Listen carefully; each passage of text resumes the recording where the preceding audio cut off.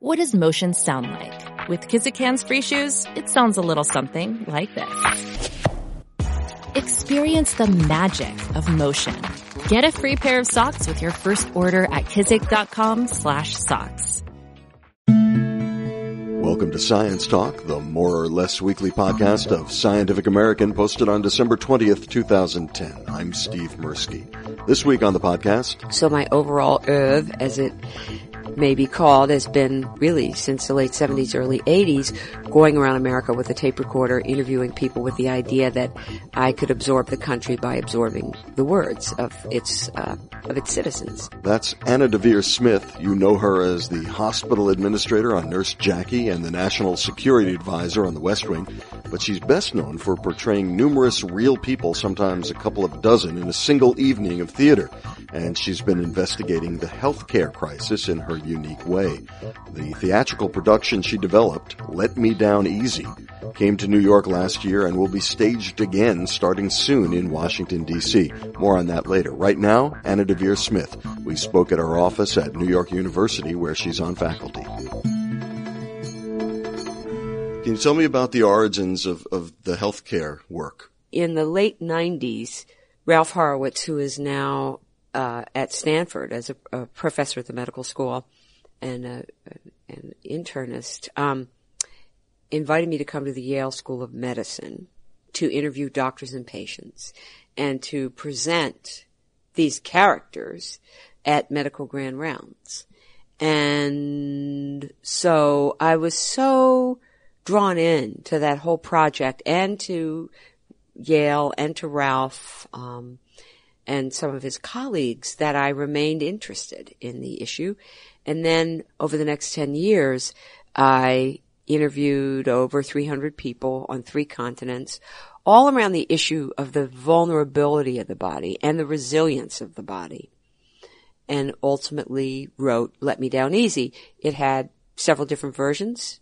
2 of the versions focused more on human rights, and I was thinking of the body as vulnerable to the state.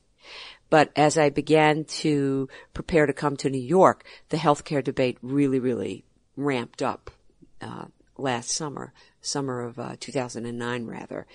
And so I decided to refine the play and narrow it down to issues that had to do with healthcare. But it's really not a political play in terms of a political debate. I would say it tells more the human story. Which by necessity sort of is political, though. Oh yeah, it's political because it would be hard for you to come away from the play and have a question about whether I thought healthcare, universal healthcare, was a good idea. Right. You've spoken to other interviewers about the reactions of audiences to some of the people in the play who are really in bad shape, and how sympathetic the audiences become. Maybe an audience that you wouldn't expect to feel that way about a particular character. Right. Person. That's right. Audiences who come to the theater in New York tend to be, it skews educated, it skews privileged, it skews white. Although I am very happy the extent to which these audience for this play were diverse. But I would say one of the most popular characters in the play is a young doctor who was in New Orleans right after Katrina, working at Charity Hospital, which was one of the 2 earliest hospitals for poor people in America. And I would say most audiences really, really responded to her, Kirsta Kurtzberg. And what she's really saying, in a way, is it's a disgrace how we treat poor people. And no matter how much you are committed to and how hard you work to try to give poor people good medical treatment, in the end, their lives are still overcharacterized by their poverty because there are just too many other forces.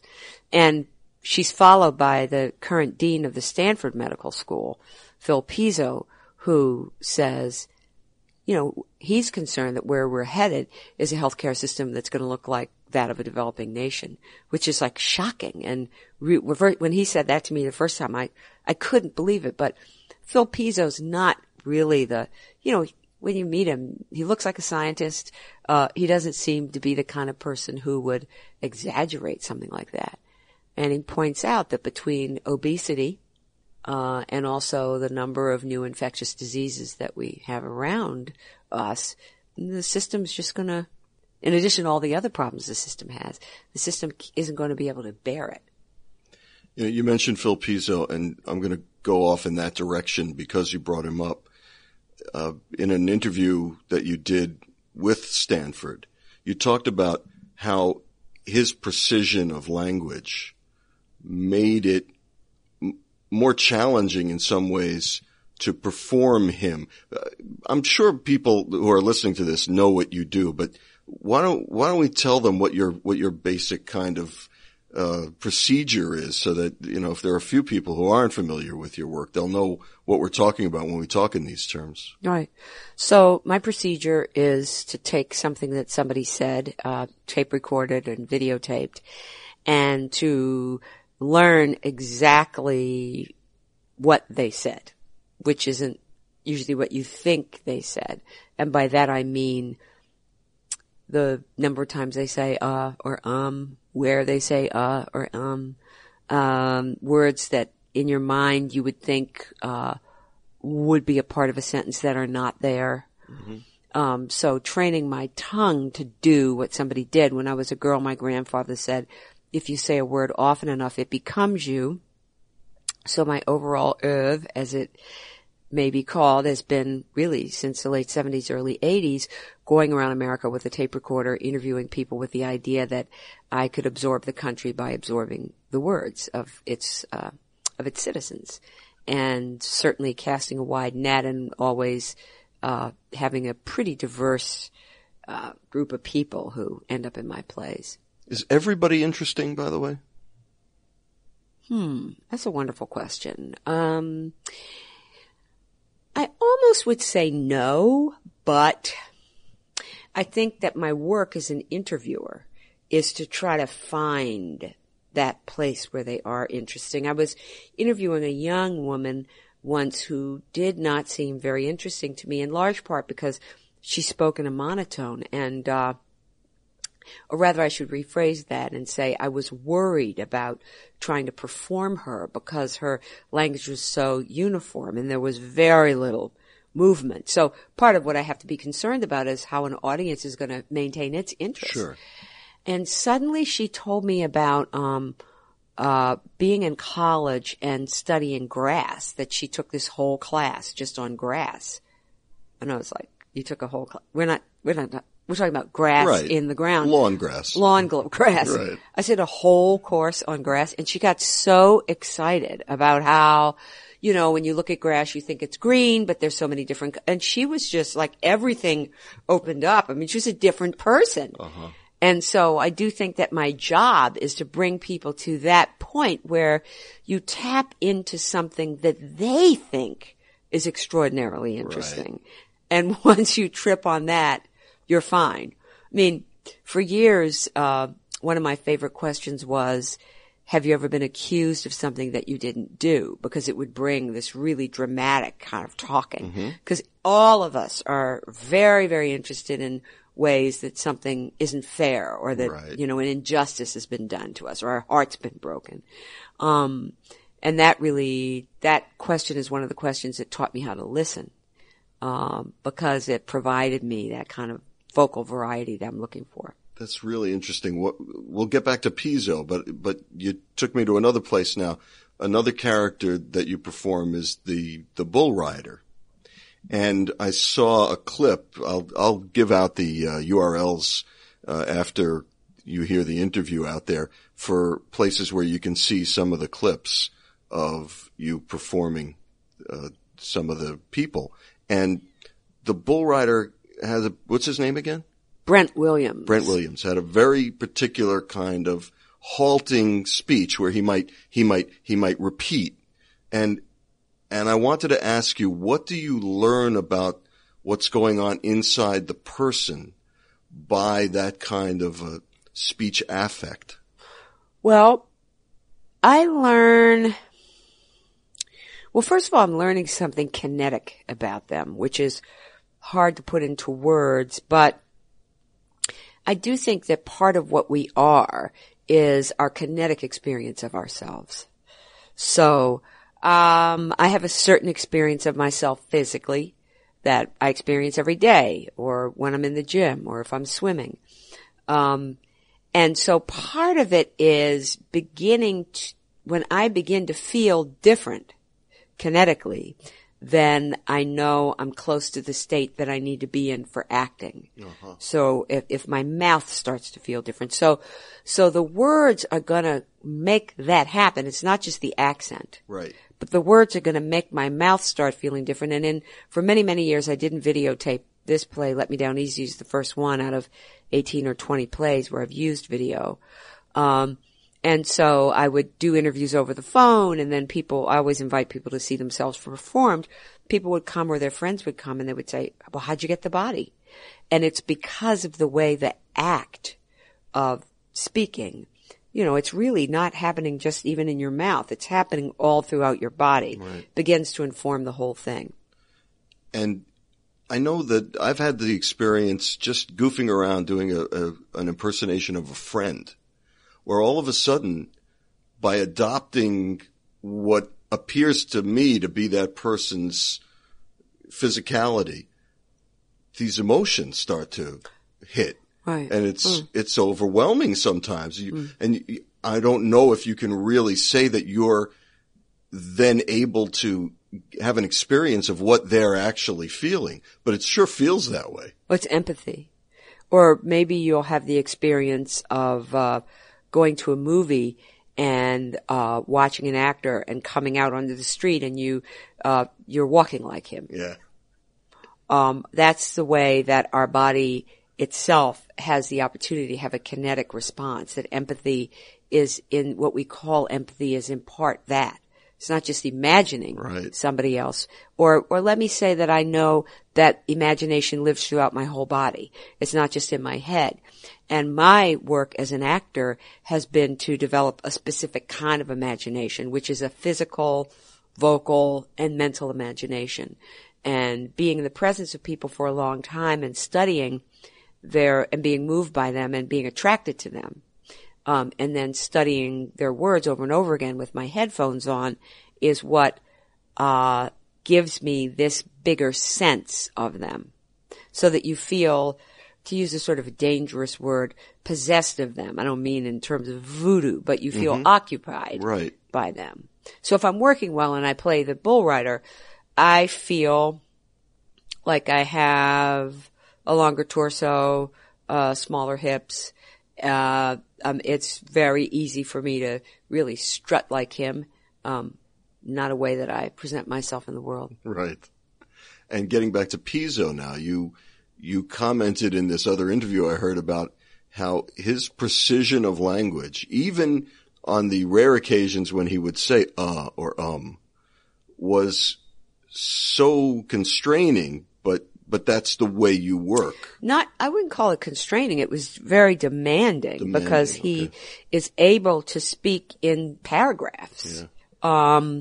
He has that particular kind of intelligence that he can speak in a long paragraph. He speaks like he writes. Some people are able to write like they speak, but he speaks like he writes. So if I'm not careful, where the challenge is, the performance can seem like an essay because he's able to speak that way. That's really interesting. Let's go back to the actual subject matter.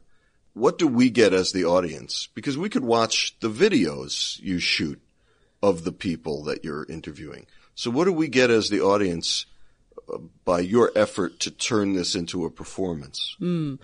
Yeah, a really smart linguist told me what I should say when people ask me that question. And I can't remember. But I think what you're really watching is it's not the same as a video, obviously, because I can't render perfectly what really happened. You are watching, even as I attempt to make it look effortless, you are interested in my effort to become somebody else. And so you can't believe it when When you become Ann Richards. When I become Ann Richards. Yeah. When I become something, particularly something that you identify as really, really different from me. Mm-hmm. And with Ann Richards, it could be that many people know her, so they can't believe it.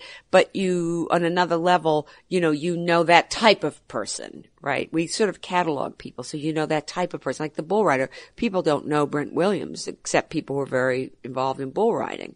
But I'm not that type of person. And you'd be really surprised if you'd never met me before and I walked in a cocktail party looking like I look, mm-hmm. Talking like Brent. Sure. We would think there was something probably psychologically wrong or with you would just think, that's odd. Weird, yeah. Yeah, where'd she come from? I mean, that's not what I expected to come out of her mouth. Yeah. From your hundreds of interviews and also with healthcare practitioners, the political system seems completely dysfunctional right now. And it seems like it's going to be impossible to have a functional healthcare system with a dysfunctional political system. So what are we to do? I really don't know what we're to do. It seems to me to be a no-brainer every time I go to the doctor, or anytime anybody I know goes to the doctor, that this system doesn't work. And the only way we can do things is a society and a democracy is through a political system. But honestly, when you think about it, then you have to be grateful for things that did change. If we were to look back at how we were in 1955, living in Jim Crow, living in segregation, living in segregated schools, it's hard to believe that was America, but it really was. And we can only assume that if this argument over healthcare continues, it's going to lead us to be in a place where in another 50 years, citizens aren't going to say, I can't believe that was America. Mm-hmm. Because inevitably we have to do something about this, even at the level of how much our economy is tied to it. And the other thing that Phil Pizzo and others have talked to me about is that we're really getting to the point, and this is hard for us as Americans, we can't afford to have everything. And so we're going to have to make some decisions that are ethical, and I think we need to get on to the business of that rather than continuing to spin our wheels. One of the things Pizzo said that's not in the show is that when he was a kid, if the doctor came to your house, this is when doctors still made house calls, mm-hmm. and you were sick and the doctor took a look at you and said, he's fine, he'll be all right in a couple of days, just let him rest. If the doctor didn't give you medicine or an injection, your mother felt like, well, why did I bother to bring you here? Why am I wasting my money if you're not going to do something? And so we've become sort of addicted to procedures. And we know that there are so many things that we could be doing in terms of what used to be called preventative medicine mm-hmm. that we're not doing. We're not asking Americans to live well. And there are a lot of things that make that harder. No gym in the schools, right. The abundance of food that we don't need, food that's not really food, has no nutritional value. As the government is trying to promote anti-obesity measures, they're also promoting the consumption of much more cheese so that I saw that. Right, with Domino's Pizza. Right. So Domino's sales are up because their pizza is a lot cheesier now. Right. Well, one of the doctors at Yale pointed out to me that one place where medicine and the market and the government have been able to work effectively, well, maybe we'll leave the market out of this, but at least in terms of advertising and perceptions, is in the area of smoking. Mm-hmm. Still there are too many people who smoke, but when I was a kid, right. It was still glamorous, mm-hmm. the Marlboro Man, all that stuff, the Virginia Slims, that's gone.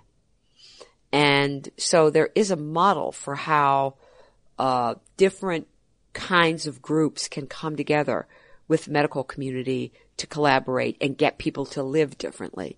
And in terms of obesity, this is huge because right now medicine doesn't have any answers really.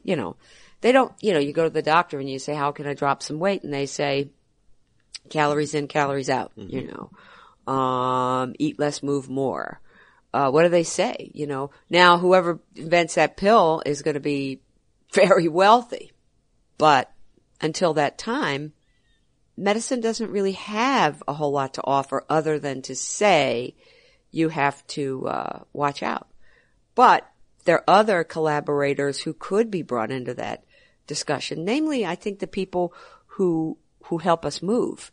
And I get to have a trainer because I think that is a financial priority for me. Right. It's an investment. It's an investment for me in my health, and I'm very motivated to make that investment. But I know that a lot of people can't do that, and they don't live places where they can move freely or feel safe moving. Yeah, that's a really good point, too. There are a lot of people who won't go out for a walk because it's dangerous. Right. I could be completely wrong about this, but I think that part of our problem is that there are large numbers of people, some of whom have political power, who believe that suffering is good for you. Well, the problem is that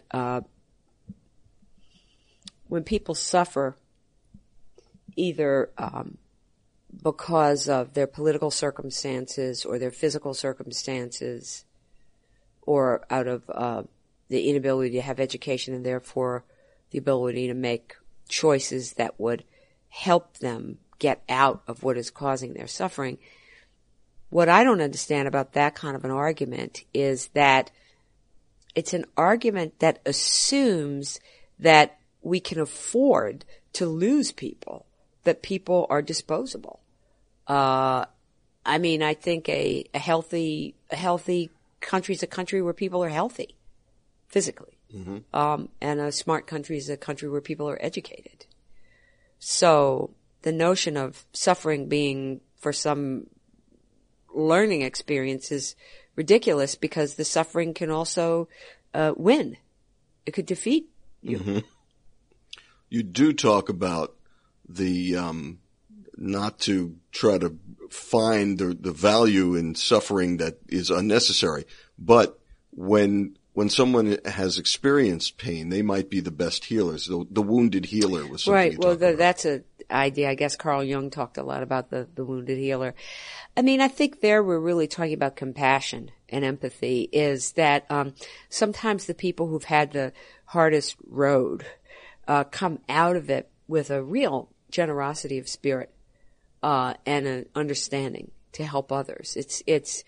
It's not odd to find that phenomenon. Somebody who went through something and knows that you can come out on the other side. Look at the people who, in response to the what happened at Rutgers when this young man, Darun Ravi, turned his webcam on his roommate, who was, having an intimate relationship with another man, and the when he found out what happened, jumped off the George Washington Bridge. And a lot of people who came forward with this whole It Gets Better campaign. Right. These are people who want to share the fact that there is light at the end of the tunnel. And so often we find people who came from vulnerable communities, for example, coming out of it, doing work that is to help people in that situation. So in that way, is suffering good? I don't know, because if you don't come out the other side, you can't really be of use. And then too, there are people who are living in spaces where they're not healthy and they're not taken care of, and they develop alternative communities, alternative rules, alternative social systems like gangs. Right. And then what we have is behavior that isn't good for anybody. Right. And I met a young man talking about that kind of life who luckily went to a school that got a hold of him and is giving him an alternative. And he talked about how that life is full of, rushes, like the rush of robbing somebody. Getting addicted to that type of rush, the rush of danger, because your life doesn't otherwise have things that give you joy and give you excitement. At a certain level, I think as humans, there's many good reasons to want to promote joy and fulfillment and not this idea of suffering. And of course, that idea may have some religious roots. Right. But there are other religions that talk about the goodness of human beings and the use of happiness and joy. I'm fascinated. This is something I asked Alan Alda about also. You have the text written for you extemporaneously by the people that you talk to, but still, when you're working, do you work with a director? Yeah, I do. Okay. So how do you know, as an artist, when it's right? Well, the directors don't work with me on my character work. Mm-hmm. For my character work, I work in a three-pronged way. One, with a person who works on the text with me, learning it. One who works with me physically, looking at videos, mm-hmm. and one who works with me with diction and dialect. Mm-hmm. And those three people are the ones who tell me things about how close or how far away I am. And then part of it beyond that, going back to this word kinetic, is my own kinetic feel of if I'm getting it right. And usually if I have that feel, if it clicks in, the audience responds, and that also indicates to me that I've got it right. We just heard the science advisor to the sitcom The Big Bang Theory spoke here in New York, and he talked about how fascinating it was to him as a scientist to watch the rehearsal process and then the actual filming, because he realized that comedy was scientific, that it was experimental, and the feedback was immediate. The joke either works or it doesn't work. And if it doesn't work, they have to fix it. And so in that way, to him, it was much like a scientific experiment where you're changing the parameters to get where you want to go. And so that's one way where you'll know that something's right by the laughter of the audience. But there's something actually, you feel it inside that's it now, that's correct. Right. And once I've had that feeling of, I would say, a feeling of unity. It may not be exactly what a person did or exactly how they said it, but there's a unity between me and them, where again, when we're talking about the cowboy, that I don't feel like myself anymore. And so it isn't that I feel like them, because I could never know what that is, but I'm in an in-between place, what my colleague Richard Schechner here at NYU would call a not. I'm not me, I'm not them, I'm a not, I'm another positive. Right, some kind of a synthesis. So it's that sort of midway space. So I guess what that means when you say the word synthesis is, that's when I know I've created something, right? That's when I know there's a third thing. And that third thing is the character that I've created by studying that real person and by giving up some of my own habits to be them. Now, if I start to feel those habits of my own, then I'm not in that third place. Mm-hmm. I'm not in that dress, metaphoric dress or pair of pants that I've created. I'm in my own clothes. And it's a very clear difference. What do people who you do say to you after they've seen you? Well, I do invite everyone who I do to come and see themselves performed.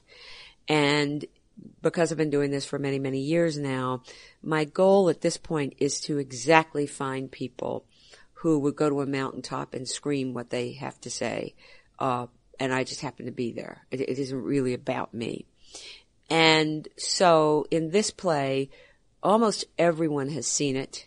One of them is actually Ruth Katz, who was a dean, associate dean at Yale. She's now working in Washington on the Hill on healthcare.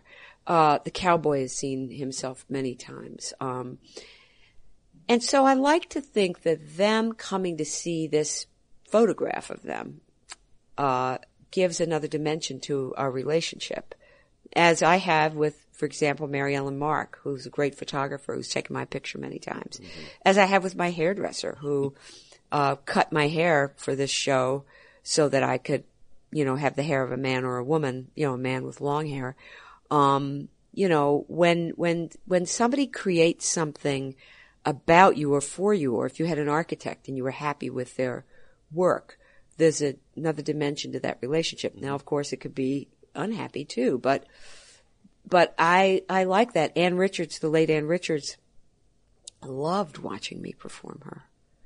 And when I say that, it certainly sounds like I'm praising or bragging myself, or maybe trying to get off the hook for your listeners who would think, boy, that would be awful to be done, but it is a specific sort of relationship to a person and their story.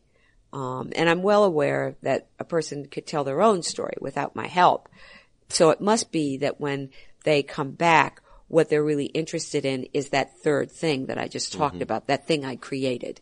That's not them, it's not me, but that they enjoy seeing that thing. I mean, it's completely different from an impressionist, a Rich Little. That's a caricature. That's a caricature, and that is about power. I think in a impersonator, even if it's like a drag queen, an impersonator is the author of a different version of that person. In this case, I see it as I'm really borrowing their words in order to tell a bigger story. There's also that it could be that the impersonator, say if somebody impersonates President Obama or President Bush, they are doing a kind of a satire to cause us to question something about the president's power. I'm not asking, I don't want the audience to question anything about, I could, even in what I do, but I'm not as interested in having the audience question something, and a lot of people assume I am doing that. I'm not asking the audience to question something about the power of Dean Pizzo or the truth of Dean Pizzo. I'm asking the audience to watch this sort of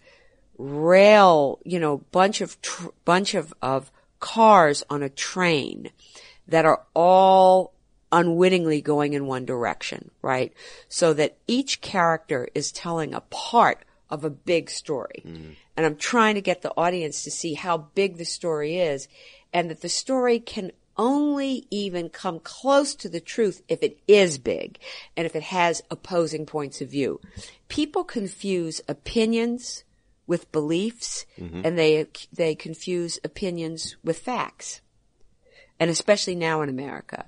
So I don't really know how to tell a story, and I would not dare to think I had the whole story. In such a diverse community of opinion and a diverse community of experiences, I think the only way you can bring the whole picture is to have fragments of pictures. And so I think when somebody like Ruth Katz or Sally Jenkins, a great sports writer, or Elizabeth Streb, a choreographer, I think when Peter Gomes, a preacher, I think when they come to see it, they see, I hope, their value, their own value, how important they are in helping an audience see the big picture. It's almost like a prism. All these colors go into the prism, and you get the white light that comes out the other side. That's right. And so if I were the color pink, I'd be proud to see that I were in the prism. Right. So that's what I want the quote-unquote real people to experience when they come, that they are part of this larger American quilt, and that they've been of service. We're pretty much out of time. I just wanted to ask you, I'm not going to ask you to do a character, but you performed this South African woman, and she said the most amazing thing when this child, who only had days to live, told her that the child had seen her dead mother the night before. Yeah. Could you just say what that woman's response was? Because it just... Right. This is Trudy Howell, and so she said that this little girl knew that she was, going to die, and she came to see me on the Friday afternoon, and she said that her mother had visited her the night before. Now, I knew that Noms's mother had passed away 6 years prior to that. So I sat her down and I said, well, now what time did your mother visit you? She said, no, it was late at night. I said, well, if you see your mother tonight again, if your mother comes to visit you tonight again, you must tell her that I said thank you very, very much that I could look after you for so long.